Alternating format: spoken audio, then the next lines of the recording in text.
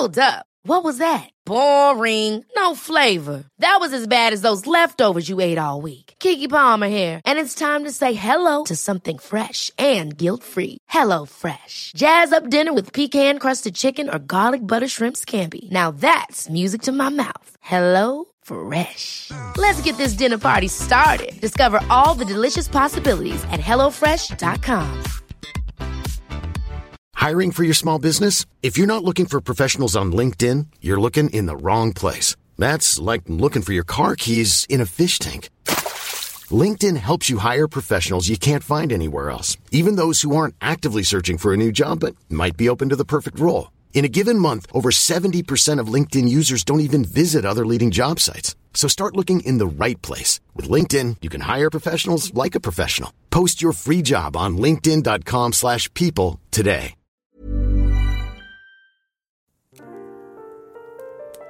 Oh, hi there. I'm Kyle Moore.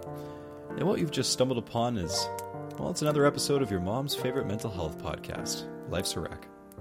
Hope you'll stay a while. Drink? Sure. What do we do here? Well, now that is a fantastic question. But then again, we wouldn't expect anything less. What do we do here? That's an age-old question, isn't it? It's something we're still working on, and, well, between you and me, I hope in a strange way we never truly figure it out. But at its core, we talk. We just talk. Simple, right? We just chat, share stories, relay experiences, we talk.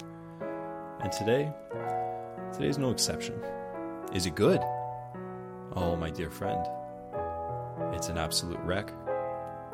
Salut.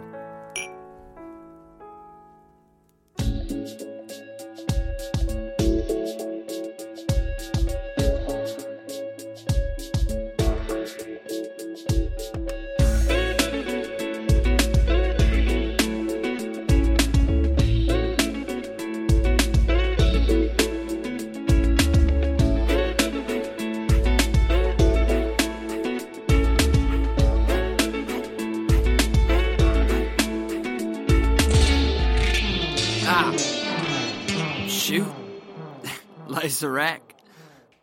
What's up, everyone? I hope you're enjoying your Friday. Welcome back to Life's a Wreck, the podcast where I, Kyle Moore, and the personification of my mental health, of course, explore the world through the lens of mental health with special guests, and today is no different. But before we begin, how you doing, man? Well, funny you should ask. I mean, you said you were moving away from me in this concept on the last episode, so not so hot I mean, now. I do want to experiment with some new formats for the podcast, and honestly, like right now, with where we're at mentally, I kind of figured maybe compartmentalizing these internal dialogues to the internal would be, I don't know, I guess more important or more beneficial for us right now. Yeah, but isn't that the point of this? You know what I mean? Like I don't feel good right now. I don't feel hot. There are so many things that are swirling around. There's shame, there's disappointment, there's those feelings of self-loathing. The leaves have been shaken. So many things that we have to work together on dealing with, but that I embody in these conversations. But that's the whole point. Isn't it? That's the whole point, is to showcase that dichotomy that exists in all of us. You're right. You are 100%. But yeah, I don't know. It feels like this tremendous amount of pressure to get it right, to figure it out, capitalize on the moment, et cetera, et cetera. I don't know. I don't know. When the hell has that ever served us? Remember the empowerment of embracing the wreck? The whole concept, life's a wreck, embrace the wreck that is your life. Why can't we be the wreck now? Why can't we just embody what has served us? That flawed, nitty-gritty, blood under the fingernails, crawl back and make it wreck that just understands that this wreck is all we got. Because that's hard, man. We know how hard that is. It took years. And now some days it's well, fuck, here we go again, Then you just said it. Then here we go again. Where's the choice in this? Do what we do. Put our fist in the dirt. Get back on our feet and keep moving. Baby steps forward. Always forward. It's always been that way. I'm kind of, it's kind of hitting me, as we're having this conversation, that even though, we're not feeling at our best, and you're literally the personification of that feeling right now. Like you're the one doing the supporting and like, you know, pushing forward, championing, whatever you want to call it. Yeah, because we're a team, man. You're like, it's always been you and I. Literally, day one till eternity, you and I. We're sick. Always will be. Always have been. We will never have a neurotypical brain. We will always deal with this shit. And yeah, I'm the embodiment of it, sure. But even being sick, it doesn't make me any less of you or you any less. That's interesting. It's insightful. I can appreciate that 100%. I mean, hey, we might wake up and think that we're just like a pile of steaming shit on a sidewalk, but, you know, some days we have our moments. I might not feel like $1 million, but, you know, can't argue with you I guess, there. like, I want to talk through what's going on here. Use this platform for what it's for. Authenticity. You got it.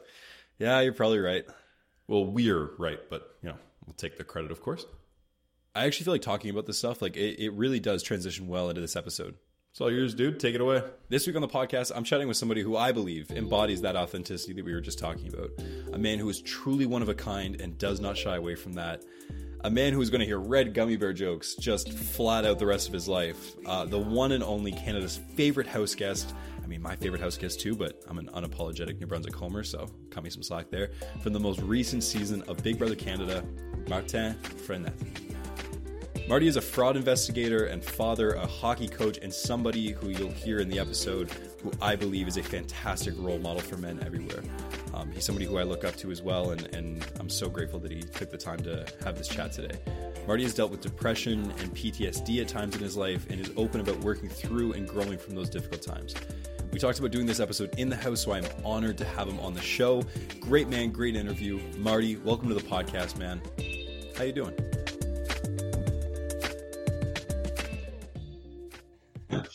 Yeah, this is the first week coming out of the house, by the way.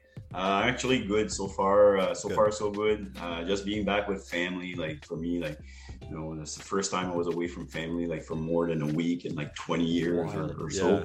So like, you know, like last night we made a fire, you know, I have a few pops around the campfire with my wife and my daughter. It's so good for me. Like, so far I'm doing good. Good. That's great to hear. I know that this transition, I was really looking forward to talking with you because this transition was definitely one that, you know, I've been out of the house now for a month and a bit, you know, kind of thing. And it's still something that on the day to day, like, you know, little things will pop up that I'm like, you know, kind of give me that heebie-jeebie kind of feeling. But I do know that when we were in the house together, like you talked so much about, you know, how family is a huge part of your support system. So I imagine having them back, like, are you starting to feel a little bit like Marty again? That's the only thing. I feel good and everything, but like being back in the real world, it's a bit weird. Like, yeah. Just you know, I mentioned earlier, like, but like right now it's playoff hockey. Normally, like that's my time of the year where, like, you know, like I'm stick like right in front of the TV, and like right now, like I have like zero interest. You know, like I know sitting there with my kid, and it says, "Oh, by the way, Guy Lafleur passed away." It's oh shoot, like that's bad. And it's oh, by the way, Mike Bussey also passed away. It's like oh, okay. Is there any other or like you know, like, all stuff that we miss when we're inside the house, right? So like just learning to get back like to our regular like activities, and you know, like that's the part where it's a little bit weird for me right now. Absolutely, 100%. You know, what have you kind of found is like the like how long exactly were you away for? 90 days, I'd say, like 87 days throughout the whole like Big Brother process. Yeah. Plus we hang around for the weekend and stuff. So like I was away for 3 months. Wow, yeah, that's so, it's amazing how much changes in 3 months, eh? Yes. Yeah. I mean, I was only gone for about 50, and when I came home, like my roommate picked me up and he was like, "Oh, here's like a laundry list of things that you missed." I was like, "Oh my, I'm trying to process the game, let alone the rest of the world." So, yeah. And that's the experience, like just being cut away from everything, like no internet, like no contact with family, like zero, right? So we came out. I remember one time we went to the studio to do the jury deliberation. So like we drove there and we were looking at the price of gas. I'm oh, it's $2 a liter. Oh. That's not good. Sickening. And then we were figuring like maybe there's something like with Russia and Ukraine. Then we started seeing the Ukrainian flag everywhere. I was like, oh shoot, this is not good. But like you don't know. Like and you ask the guy, like, is everything okay? And cancer. You know, like wow, it's that's stressful. Eh? Parts, yeah, to be kept in the dark for so long. I know that was my big thing while I was in the house, was just like, I mean, being a family oriented person myself, like, you just can't help it. Also being somebody, you know, who struggles with mental health issues, like the anxiety surround being completely cut off was just so extreme. You know, not being able just to get those little, like, you know, what my parents would call them is like proof of life texts. The little just like, hey, I'm okay. You know, everything's all good on my end. I was fortunate on my end in the house, like winning those 3 HOAs. So I got 3 letters from family. So like all during my time, I got to hear from them. And, you know, in the letter it mentioned everybody was okay, everybody's healthy. So like, that was really good for me. If I didn't get those letters for that whole time, it would have been like 100 times harder, you know. Like, at least I got that little contact with families, right? I was lucky. True, yeah. Well, yeah, you just wouldn't lose a competition. My goodness. Yeah, the old man. I was going to say, kicks butts. The old man by the sea. That was, you know, I always, that was one thing that I got one hell of a chuckle out of after I left, was seeing you stand up in front of everyone and say, if you need to backdoor an old man with a bad knee. I was like, Marty, get the fuck out of here. You were like the most in shape person in that entire house. And then the next week I backdoor Herman. Oh my God. This is Kevin. This is Kevin that made me do that. Kev, that's why you won. What a game, eh? Kev, absolutely. That was like, even hearing back some of the, and trying to put the pieces together. Cause like I found when I was in the game, and this is something that we'll get to, is like kind of how you feel when you're actually in the house. But when I was in the game, I think in my day-to-day life, I'm pretty good about like, you know, you take like, you see something and you go, okay, you know, somebody tells you something about somebody and you kind of say, okay, like, I think I understand kind of like the situation. But in there, like, it's just like it's like you're trying to, you know, guide a boat through fog. You have no idea what's around the corner. And Kevin was just like, he was operating. He lived in that fog. He was the fog. Yeah. Like, yeah, all of the that's the thing for me, like with my regular job being like an investigator. Yeah. That's one thing that I mentioned, like in the, at first when I interviewed and stuff, I said, like, if somebody wants to lie to me, they'll have to get up pretty early, swing one by me, blah, blah. And honestly, like in real life, whenever I work, like I'm really good at reading people, but inside that house, it's a lot different, like really different. It's hard, like, because some people are doing this on purpose, and like Kevin was really good at it. So like, you know, Helena did the same thing. Like she played me the whole time. Yeah. You know, I always had a little bit of doubts here and there, but whenever she didn't use a power of veto on me, then I was hooked 100%. Yeah.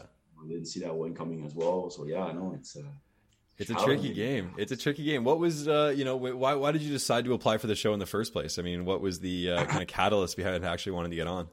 Always been a fan of the show, like since season 2, Big Brother USA. My wife, like, you know, got me to watch it. I'm not a big reality TV guy, but my wife watched all like Amazing Race, Survivor. She said, like, try this one with me. And so we started season 2. I liked it. Then I rewatched season 1, and then since then we all watched the seasons together, like all USA, all Canada. Wow! And I was always been a big fan, but I honestly never thought about applying. Zero. Mm-hmm.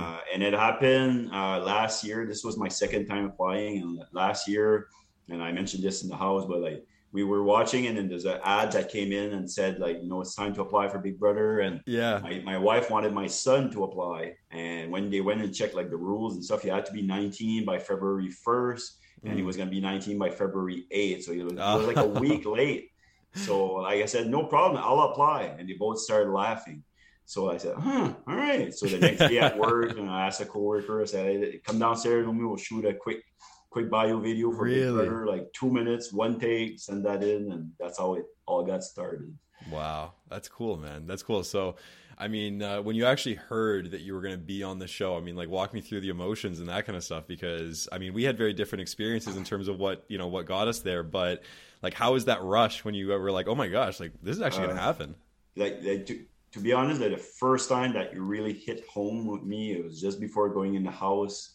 I saw a commercial saying like Big Brother starts March 2nd, and it was Arissa. Like, we were talking about a season, and that was like a holy shit moment. I was like, wow, I'm going inside the Big Brother house. And like I think the night before I came in, I actually dreamt about like walking in the house. It was so weird. And you know, like so. Were you nervous to go in? Like, what was the, how were you feeling those days leading up? Yeah, I can say like the last month or last couple of weeks before going in, I was such in a good mindset. I was ready for it. Like at one point, I thought about like going and rewatching like season 1, 2. Like I had a lot of time and I could have done that, but at the same time, I didn't want to psych myself out. I knew I was in a good place and I didn't want to become nervous, so I was okay all the way, even like walking on stage with Harissa. I'd say the moment where I really, really became nervous is whenever I took my first step in the house and I saw there was 12 people waiting for us. And I was looking around and I was like, where's the other old people? I'm not only one or what? So at that point, I was like, holy shit, will I fit in with this group of young kids, right? Like, right, yeah. That's the one time I became nervous. But like before that, like even like walking on stage, like standing next to Harissa, like I was just like psyched and excited, not nervous at all. Like I just like, this is it. It is what it is. I'll do my best, and that's the way I approached it. But yeah, actually the first night, the whole time I was really, really rattled until the second day. And I don't know if you were in the room for this. I remember Gino was there. I think we shared a bed the first week. Yeah, but the second day, were you there when I put in that red, that pink dress? Yeah, the tutu. The tutu, yeah.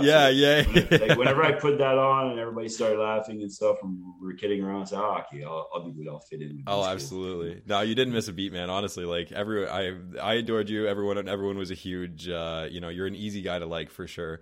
In terms of like the prep leading up to the house to like be in a mentally good spot. I mean, I know for guys who have experienced some kind of mental health dips in their lives, like that can be a hard thing. I felt going into the house that I was in a really good headspace too, but I had to put in some work to like I was meditating almost every day. I was really trying to visualize and saying those like affirmations, sitting there meditating. I'm going to win Big Brother Canada. Even if I don't win Big Brother Canada, my, what comes out of this will make me a winner, like trying to get to that point. I mean, did you do any kind of, extra work to kind of get yourself mentally ready? Not really. I can tell you, normally this process when you apply and stuff starts in the fall and the ad comes out and stuff.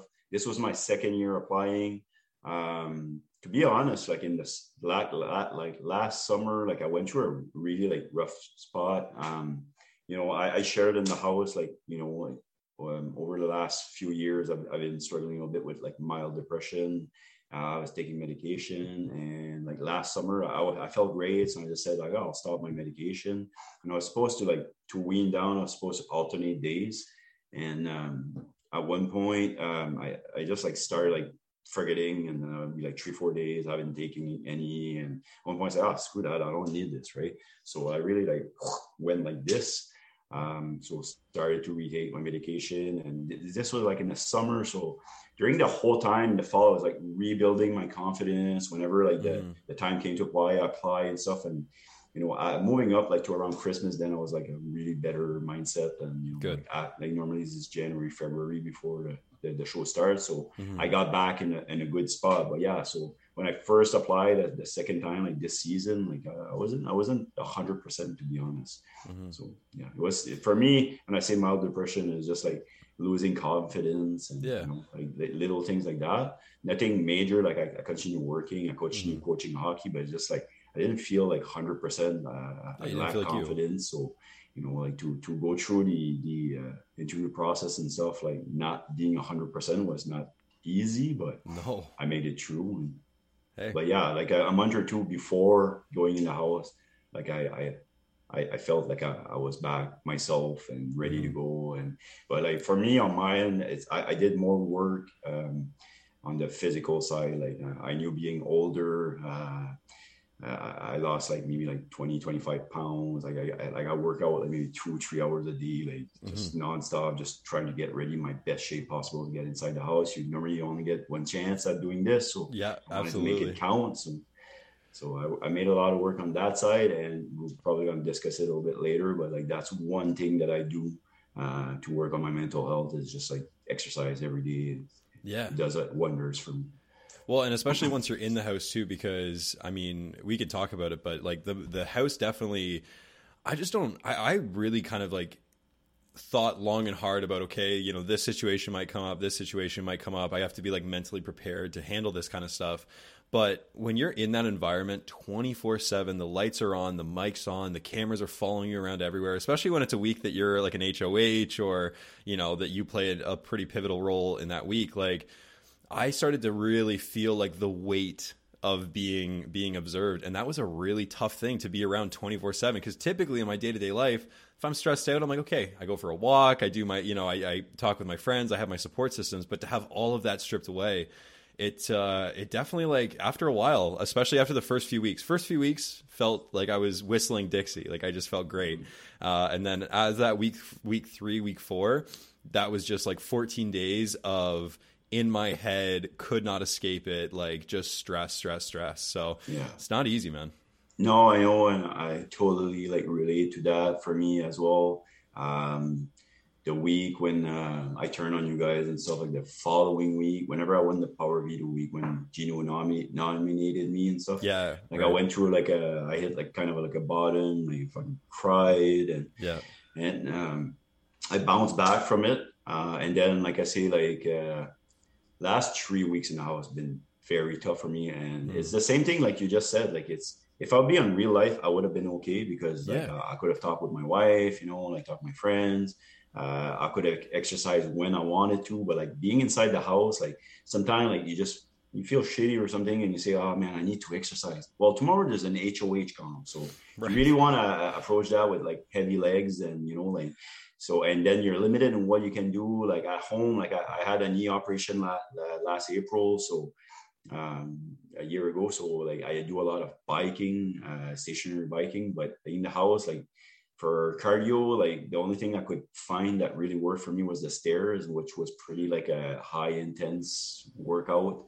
At the end, they gave me like a skip. So I did some of that. I did a lot of walking around the backyard when I could, when it was open. Yeah. So like I say, like it's your coping mechanism are not there. And, you know, it's hard to, you know, work on relieving your stress. And you guys seen, and I haven't seen it yet. I'm rewatching the season slowly but surely. But at one point, like I snap in the house, like I bang my fist, and pressure needed to come out. And you know, in normal time, I would probably release that pressure by exercising, by talking with people. But in the house, it's such a pressure cooker that big time. At one point I just snap for a second and look pretty bad doing it. But well, I mean, even just the vibe of like the people around you, because if you know, especially during a week where like the HOH, it's like a tougher, you know, HOH week kind of thing, like there is an air of like tension and anxiety in that house, and it's just like it creates an environment that's just tough to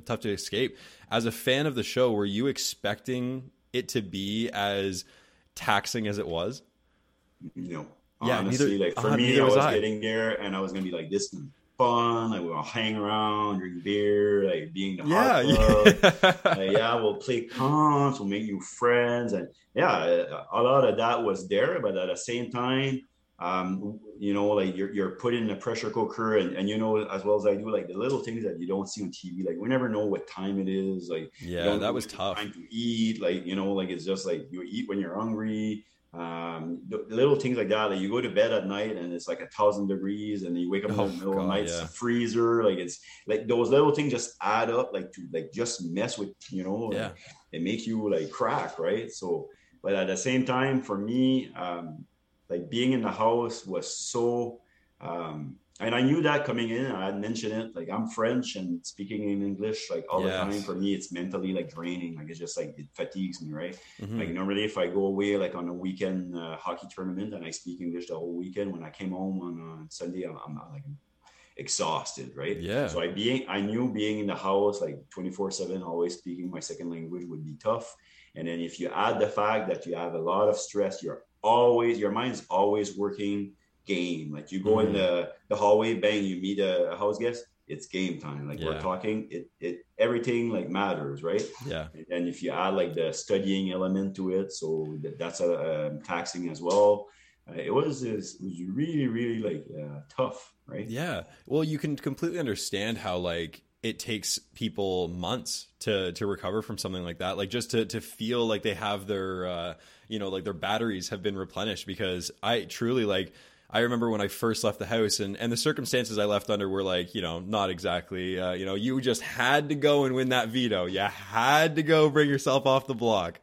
But after I took off, like for a week, I don't think I talked to a soul. Like I just kind of I just was so like, you're in that environment. And then the next second, it took me, by the time I got evicted to the time I was home, it was like 5 hours. So it was just kind of like, it was sitting there like, did this actually happen? Was this like a fever dream kind of thing?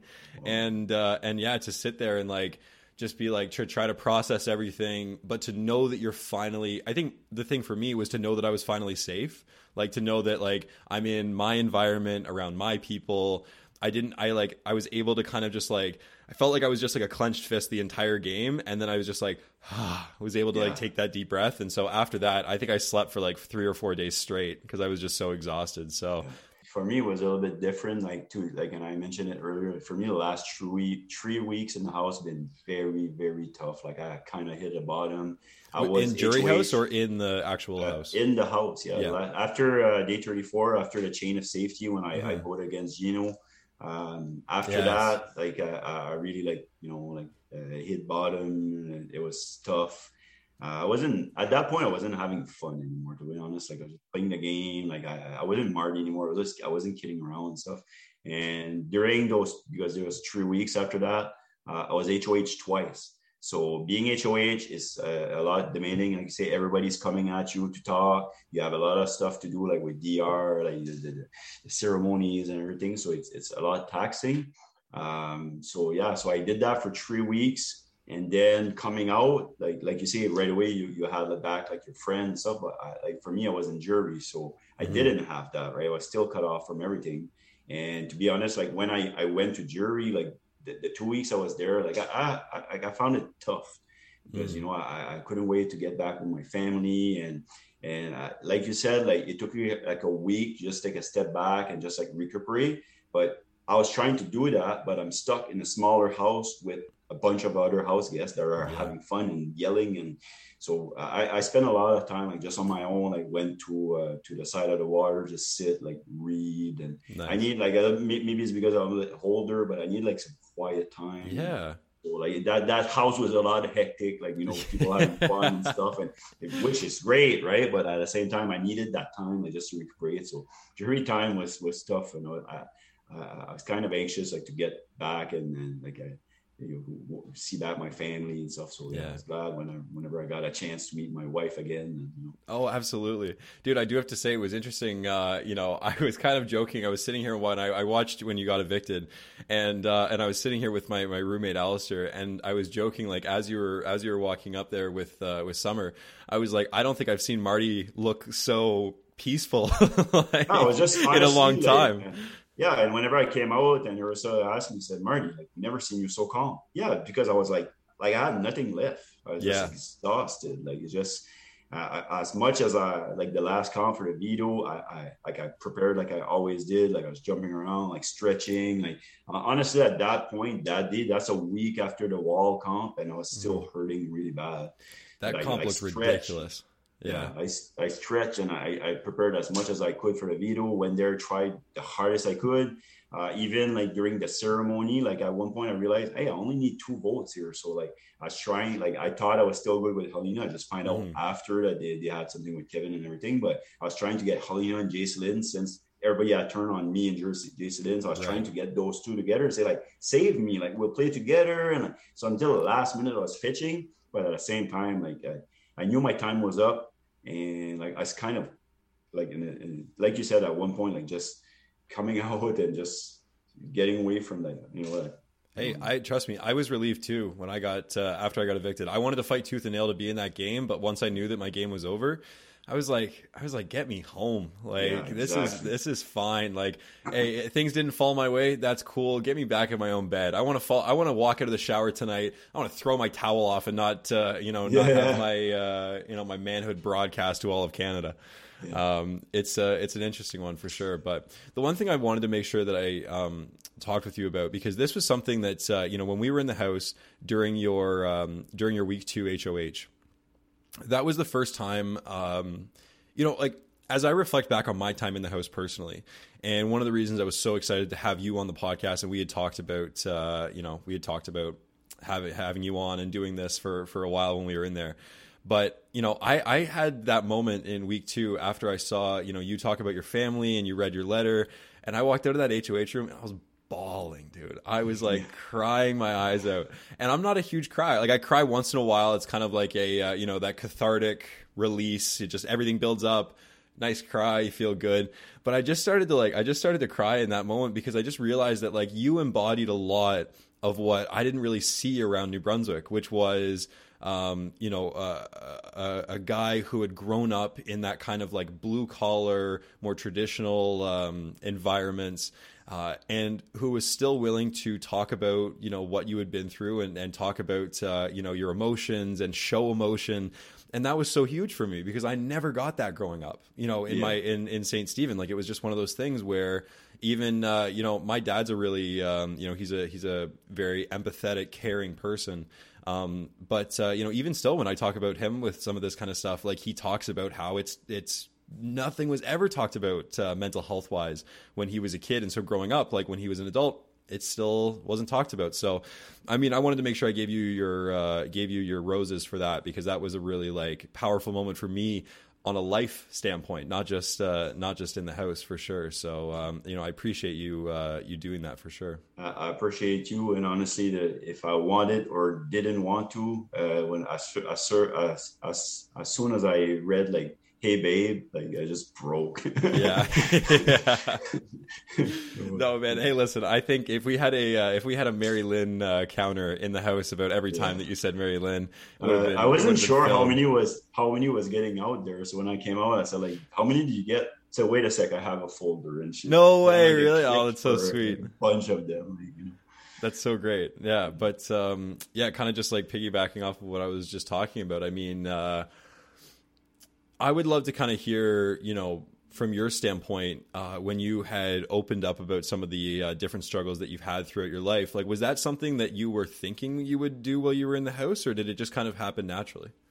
Oh yeah, like, it's something I'm open with. I went through some really tough times with my accident and everything, and I'm like, it's been 20 years since then. So like, I always say, like, I'm better at 95%. I'll have little flashbacks here and there, but it's nothing major. But like, knowing what I went through,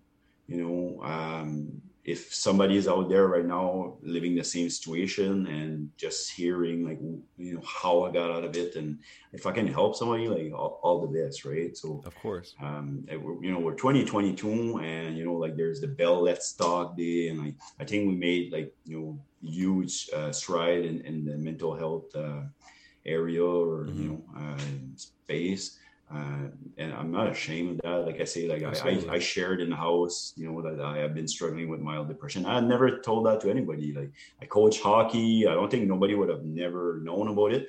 There's nothing major. Just after, a couple of years where I put a lot of time, like, when I was coaching in Hamilton and driving back and forth, like, living in Quebec, and I just got gassed out, and I had a hard time like, coming out of it, But I share that with the house because, like, somebody else may be in that same situation, and if hearing me talk about it, it helps them. Like, all the best, right? 100%. Well, that's what I was going to say is, like, I think for guys like us, like guys who grew up in the East Coast and super involved with sports, big physical guys, that kind of stuff, like, it is something that, you'd be amazed how much just hearing somebody like us has that impact, but it's substantial for sure. So no, it definitely was something that was, it was really, really, really cool to see, to give people kind of a bit of a better understanding about, your accident and just kind of like the after effects of it. I don't want you to have to, you know, go back, and we can kind of discuss, like, if you want to kind of give just a little background on it, by all means you can, but whatever you're comfortable with. You know, after you had kind of experienced that, like, how did that kind of bleed, that from that moment, how did it bleed into the other elements of your life? Well, just give it a little bit of background. Like, I graduated high school, and, you know, 60% average, modified classes. Like, I didn't care about school. I knew as soon as I was done, I would go in mining with my dad. 3 weeks after graduation, I was working 7 days a week in the mines. So I did that for 4 or 5 years. Everything was going great. You know, I was making tons of money until one day I got one of my coworker that got crushed in front of me by a 4-ton machine, and it wasn't nice to see. So I was diagnosed right after with like acute post-traumatic stress syndrome. Like, to give you the example, like the way like that I you know, like I describe it to people who are not too familiar with it, is like, to give you an example, like, I never been scared of thunder and lightning in my life. I'm not scared of it now, but like during that time, like, if it would have been thundering outside, I would have been like under my bed like a little kid, like crying my eye out because I thought it was the end of the world, right? Like, they explained to me, since I have like a big shock on my nervous system, it created like a bunch, like it screwed up like my, you know, like my whatever. Yeah, just kind of shot your nerves. Yeah, my nerves. Yeah, and then it created like a bunch of like unrealistic fears, and, you know, like I would never sleep at night. I was too scared. So after the accident, I had like a couple of years where like I wasn't functionable. I didn't do nothing. Like I would never ever sleep at night. I would take like sleeping pill, and it didn't even work. I would sleep during the day, but I was too scared that night.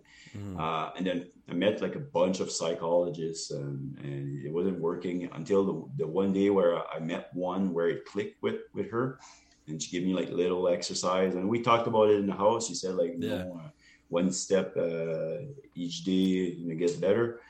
So I started doing the exercise, and little by little, like, started to get better.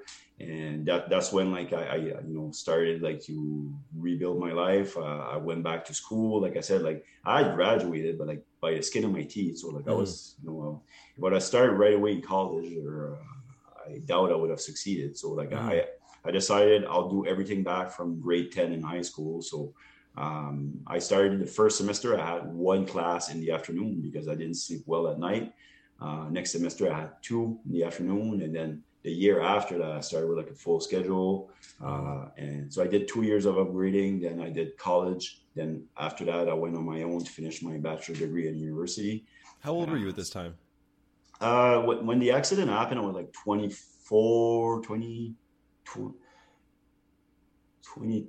I think. Okay. And so 4 years. Yeah. By the time I finished university, I was like 26, 27, I think. So I had my son at that time. Not long after I had my daughter. So for me, like, a lot going on in your life during that time. Yeah. And like, for me, like, how, like you said, how that could relate to like my life today and stuff. Like, I think it's because of that I am the man who I am today, in the sense that I went through so much during that time. Like, for me, there's nothing that's impossible now. Like, like, you know, a lot of time people will ask me, like, how do you describe yourself in one word? And for me, it's always like perseverance. You know, I just never quit. Like, there's nothing for me that I can't do. Right. Yeah. So, like, it's like having to go through all of that. And you know, like, for now, like, there's nothing for me that's impossible. If, you know, say, hey, Marty, like, you should try to get on Big Brother. Yeah, okay, let's go. Yeah, hell yeah. Why not? Like, you know, like, I go there, okay, I gotta go comp against like little kids. All right, kick their butt. You know, like, I always think that way, right? So like, yeah, it really like changed me the guy I am today. Like, you know, were you always wired like that, or was it something that after you hit those low points? Because I know for me in my own life, I wasn't necessarily somebody who thought that I could drag myself up from rock bottom until I found myself at that spot. And it was like, okay, I've got 2 choices basically. It's either this is the end of the line and this is a pretty miserable place to end, like to finish off, or I gotta crawl. I gotta, like, you know, it's like bloody knuckles. You gotta crawl your way back, kind of thing. And I think once I was actually faced with that, that's when I realized that I was capable of so much more than I thought. Does that resonate with you at all? Yeah, for me, whenever that happened, like the way I came out of it, it started from there. Because like when I was a teenager in school, like I did, the ambition was not there as much as, like, I already knew what I was going to do, and but yeah, no, after going through the accident, like rebuilding my life from scratch, honestly, for me at that point, there was nothing that I couldn't do. The job I have today, back in the day, I was like involved like in just like a social group, like it's a French one, but let's say like the Lions, or like the what do you call that? I forget, but like just like a social like club, like I got you. Yeah, fundraise and Rotaries. That was Rotary, that was, like something like that. It was a French one called Richelieu, but I got involved in that when I was in college, and just like I started, like at that point I was like starting to be like a go-getter and stuff. Like one of the guy that was in there, like I think like the average age group was like 50 in that, and I was like 20, Right. he just went to his boss, said like, hire this guy. Like there's nothing that guy can do, and nice. I just find that out like later on. So it's pretty cool. Right? Absolutely. As a dad, and as a coach too, like you're in a position of leadership with young men.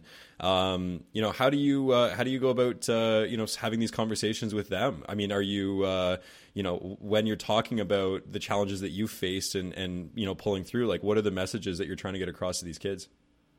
Well, yeah, no, it's for sure. Like for me, that's why I like coaching hockey. Mm-hmm. It's give us a chance like to teach like life lesson to kids. It's not just about hockey. It's just like I get to coach like the person as well, right? So yeah, just like sharing like stuff that I went through, and like whenever we face adversity, how we're gonna handle it. It's all good, like that's why I like to do that. Yeah, well, you definitely you seem to be living through like an example, like the way you live is an example of perseverance, obviously, being open and honest about the things that you went through, not being ashamed of them, being able to own it and say, I wouldn't be the man that I am today if it wasn't for these hardships. I mean, I think that's just such a great message, because I know that for me, like, and I'm definitely somebody, I very much look up to you. I think that you are a fantastic figure, like within your community, and I think that you represent New Brunswick incredibly well, and everything that you do and the way that you live and talk about your family and everything, like that's amazing. And I think that just like by showing this element of like how a human can be valued without this element of perfection, that there are things that can happen in your life that kind of suck, that they're, that they might have lasting impact, but you can still live a fulfilled and happy life. I mean, that's just alone, that's enough. Like, that's fantastic. Yeah, exactly. Like everybody, has some rough times, and, certainly. Everybody does mistakes. And if you look at it, like, honestly, like if you look at my game during the season this year, Big Brother, I did a lot of mistakes. I did some stuff for me, it was really important, like how I was portrayed, like for my character, like I wanted to be somebody that was honest, and, like I knew it was Big Brother. I knew at one point I would have to, turn on people and stuff. Like I'm a big fan of the show. Right. Yeah. But at the same time, like with the second time when I turned on Gino, and then the same night I won HOH, I had a decision. I could have just kept lying to him and just say like, this is a game, and it would have been okay as well. Like people approach it that way, but like the type of person I am in life is like, hey, I did a mistake, Gino. I'm sorry. I admit it the next day, and I say, look, I went HOH, you'll be safe. Don't worry about nothing. Kick your feet up. You're good. Well, that was, I try to make up for it. That came a bit me in the ass too, because when after the flip happened in week 3, I came to you and I said, and I remember being like, Marty, see, I didn't turn on you. Like, let's run this. Like, you trust me, I trust you. Let's go, you, Gino, Jason, and let's absolutely like run this thing. And I remember at the time you were like, no, I have to be honest with who I've like worked with this past week, and I have to continue to do that. And I was like, no, Marty, come back to me. Yeah. Oh, yeah, no, that's the thing. Like for me, I approach life the same way. Like I'll do mistakes, whatever. You just bounce back and do the best you can, right? So same thing for the kids. Like, you know, like whenever I coach, like, you know, somebody like makes a pass across and, you know, serves up the big pizza to the other team, and they go and they score, and then they come to the bench and they put their head down, and I'll just tap on their shoulder and say, hey, like, moment's done, like concentrate on the next shift. And, you know, so everything's really relatable, right? So 100%. Is that kind of like how you're approaching like the aftercare of the house, where it's like, I can't change anything about what happened, it is what it is, now I'm back to being me, and like I just have to live with it kind of thing?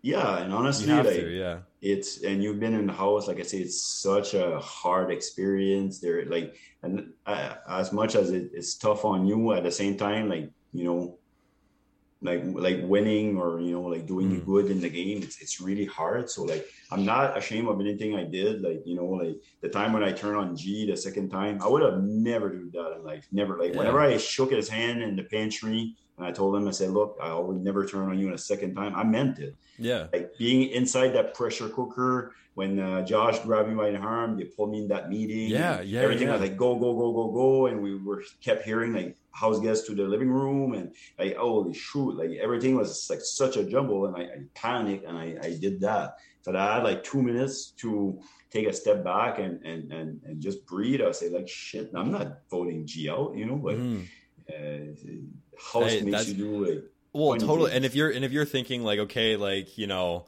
I've got 5 people here who are saying 100% that they're doing it, and, you know, okay, well, maybe this is the chance to take. It's the game. I don't blame you one bit. Like I was really surprised that they backed out at the last second. I thought that they would be gung ho to get Gino out of that game. Like, but from what they're telling me, like I was so like, you know, like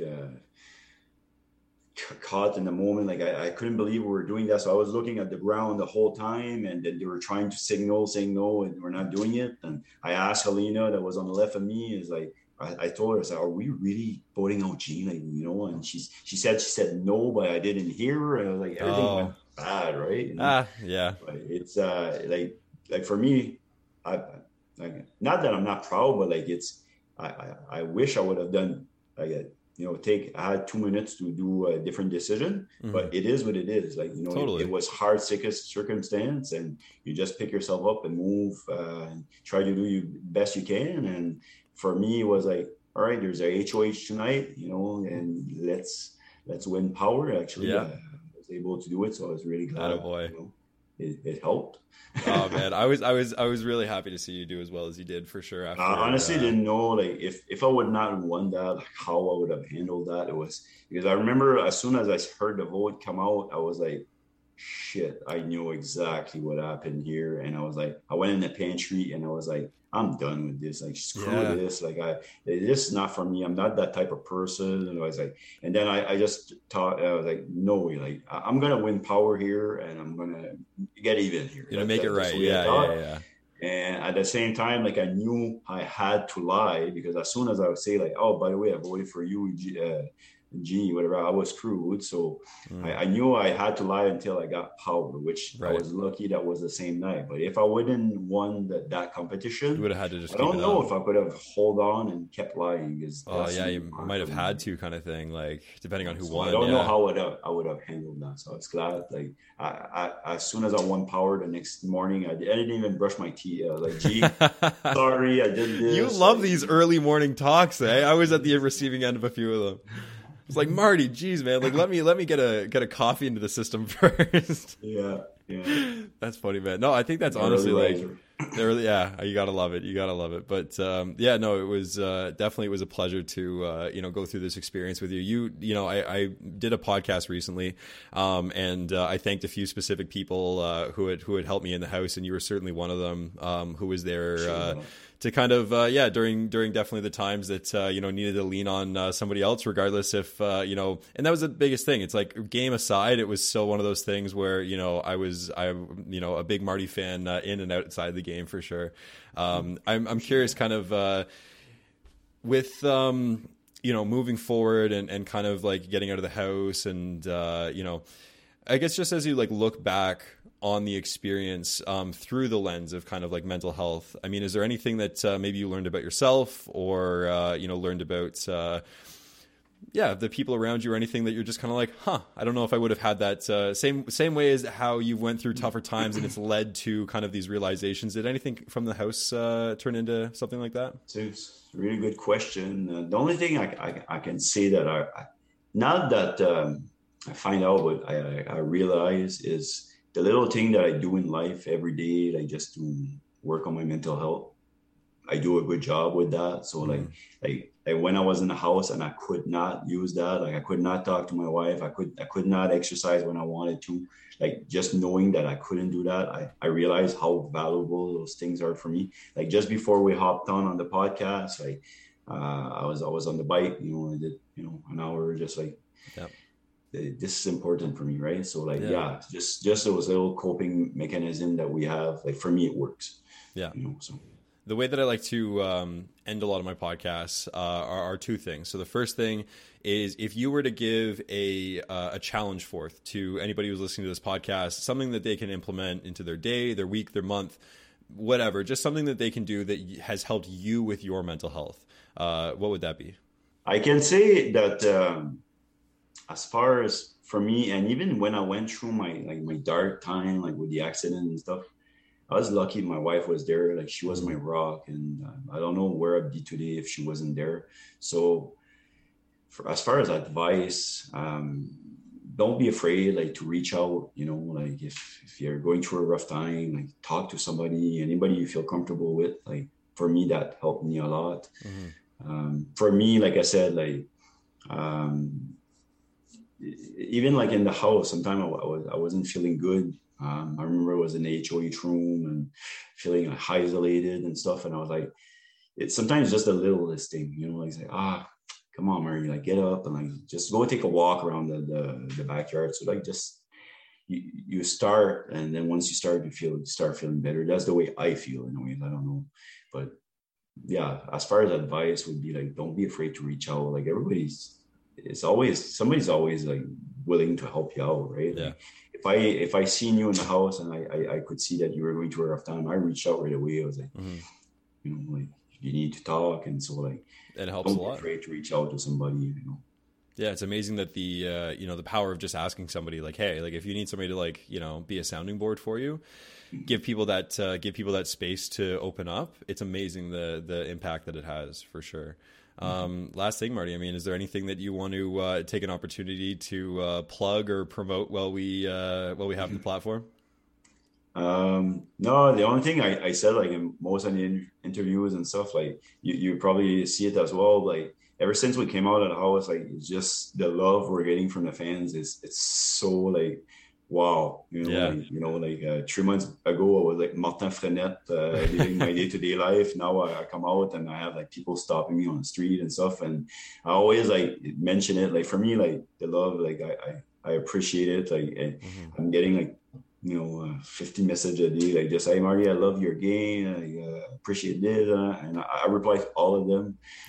So if anybody want to send me like a message, don't be afraid to do so. If you see me walking on the street and just want to stop and say hi, take a picture, whatever, it's all good. Like I love it. I really love that.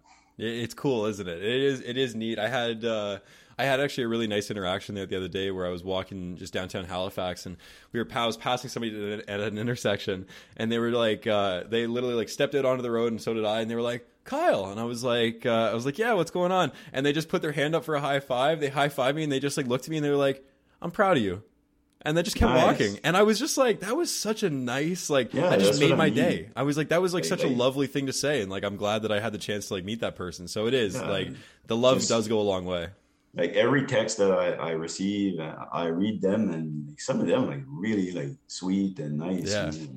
People saying that, like you mentioned, like when we're out there, sometimes like they were going through a rough time, whatever, and like just watching the show would distract me, or like I see messages like that, and it's like, wow, like if it's really fun see the love we're getting. So yeah, so if people want to send me a message or like you see me on the street, don't be afraid to stop me and say hi. I welcome it. Well, I mean, hey, regardless, man, you are, a fantastic person. I appreciate you taking all the time today. This really means a lot to me, and I know that I'm excited to blast this one out to New Brunswick because, I think regardless of how the game played out one way or another, I think we both, put New Brunswick on our back at one point or another. Oh yeah, it was great. 506, baby. I know, that was the best. I couldn't bring. I have a hat that says 506, and they wouldn't let me bring it in. I was chapped. I was like, come on.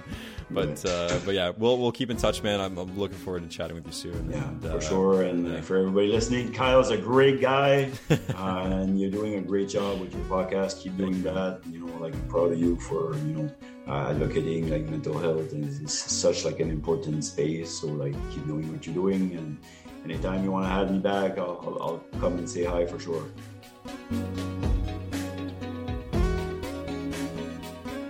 Marty! Martin! What a guy. New Brunswick. You love to see it. He really is a great role model for men. I don't know. I think he embodies masculinity in a really positive, healthy way. Love that. Absolutely agree. 100%. Favorite part? I love just hearing about, the support system side of everything. How much that helps, because like we've seen that too in the house, our own experience. But I think it really just kind of like, it's important to hammer down that support system, to have that support system on the outside, because Big Brother's not realistic. That's not real life. That's nonsense. It's reality TV. But seeing how important the day-to-day maintenance is and having that support system, huge. Love it. Absolutely. I think what stands out to me the most is like just the way the man embraces the hardships. That's not easy. I mean, to see it as all part of the bigger picture, it's admirable for sure. Starting to think maybe we needed that right now. Yeah, I think you might be right. I think you're probably absolutely right. Either way, Marty, I appreciate you taking the time, man. Keep being you. The world needs more men like you, and the fact that there are boys in New Brunswick who get to look up to you, I think that's just fantastic. That's going to do it for us this week. We'll keep you updated on the next episode of the podcast, when that'll be dropping. So follow us on Instagram at Life's a Wreck Podcast. We love you. We'll talk to you soon, and close it out. Life's a Wreck.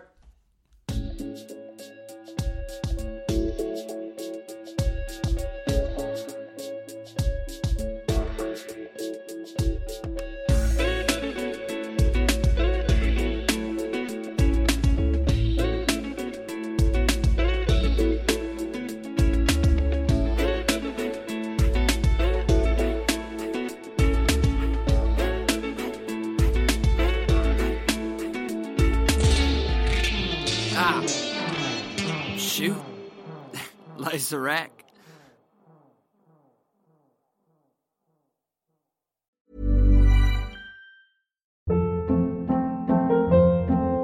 Hold up. What was that? Boring. No flavor. That was as bad as those leftovers you ate all week. Keke Palmer here, and it's time to say hello to something fresh and guilt-free. Hello Fresh. Jazz up dinner with pecan-crusted chicken or garlic butter shrimp scampi. Now that's music to my mouth. Hello Fresh. Let's get this dinner party started. Discover all the delicious possibilities at HelloFresh.com.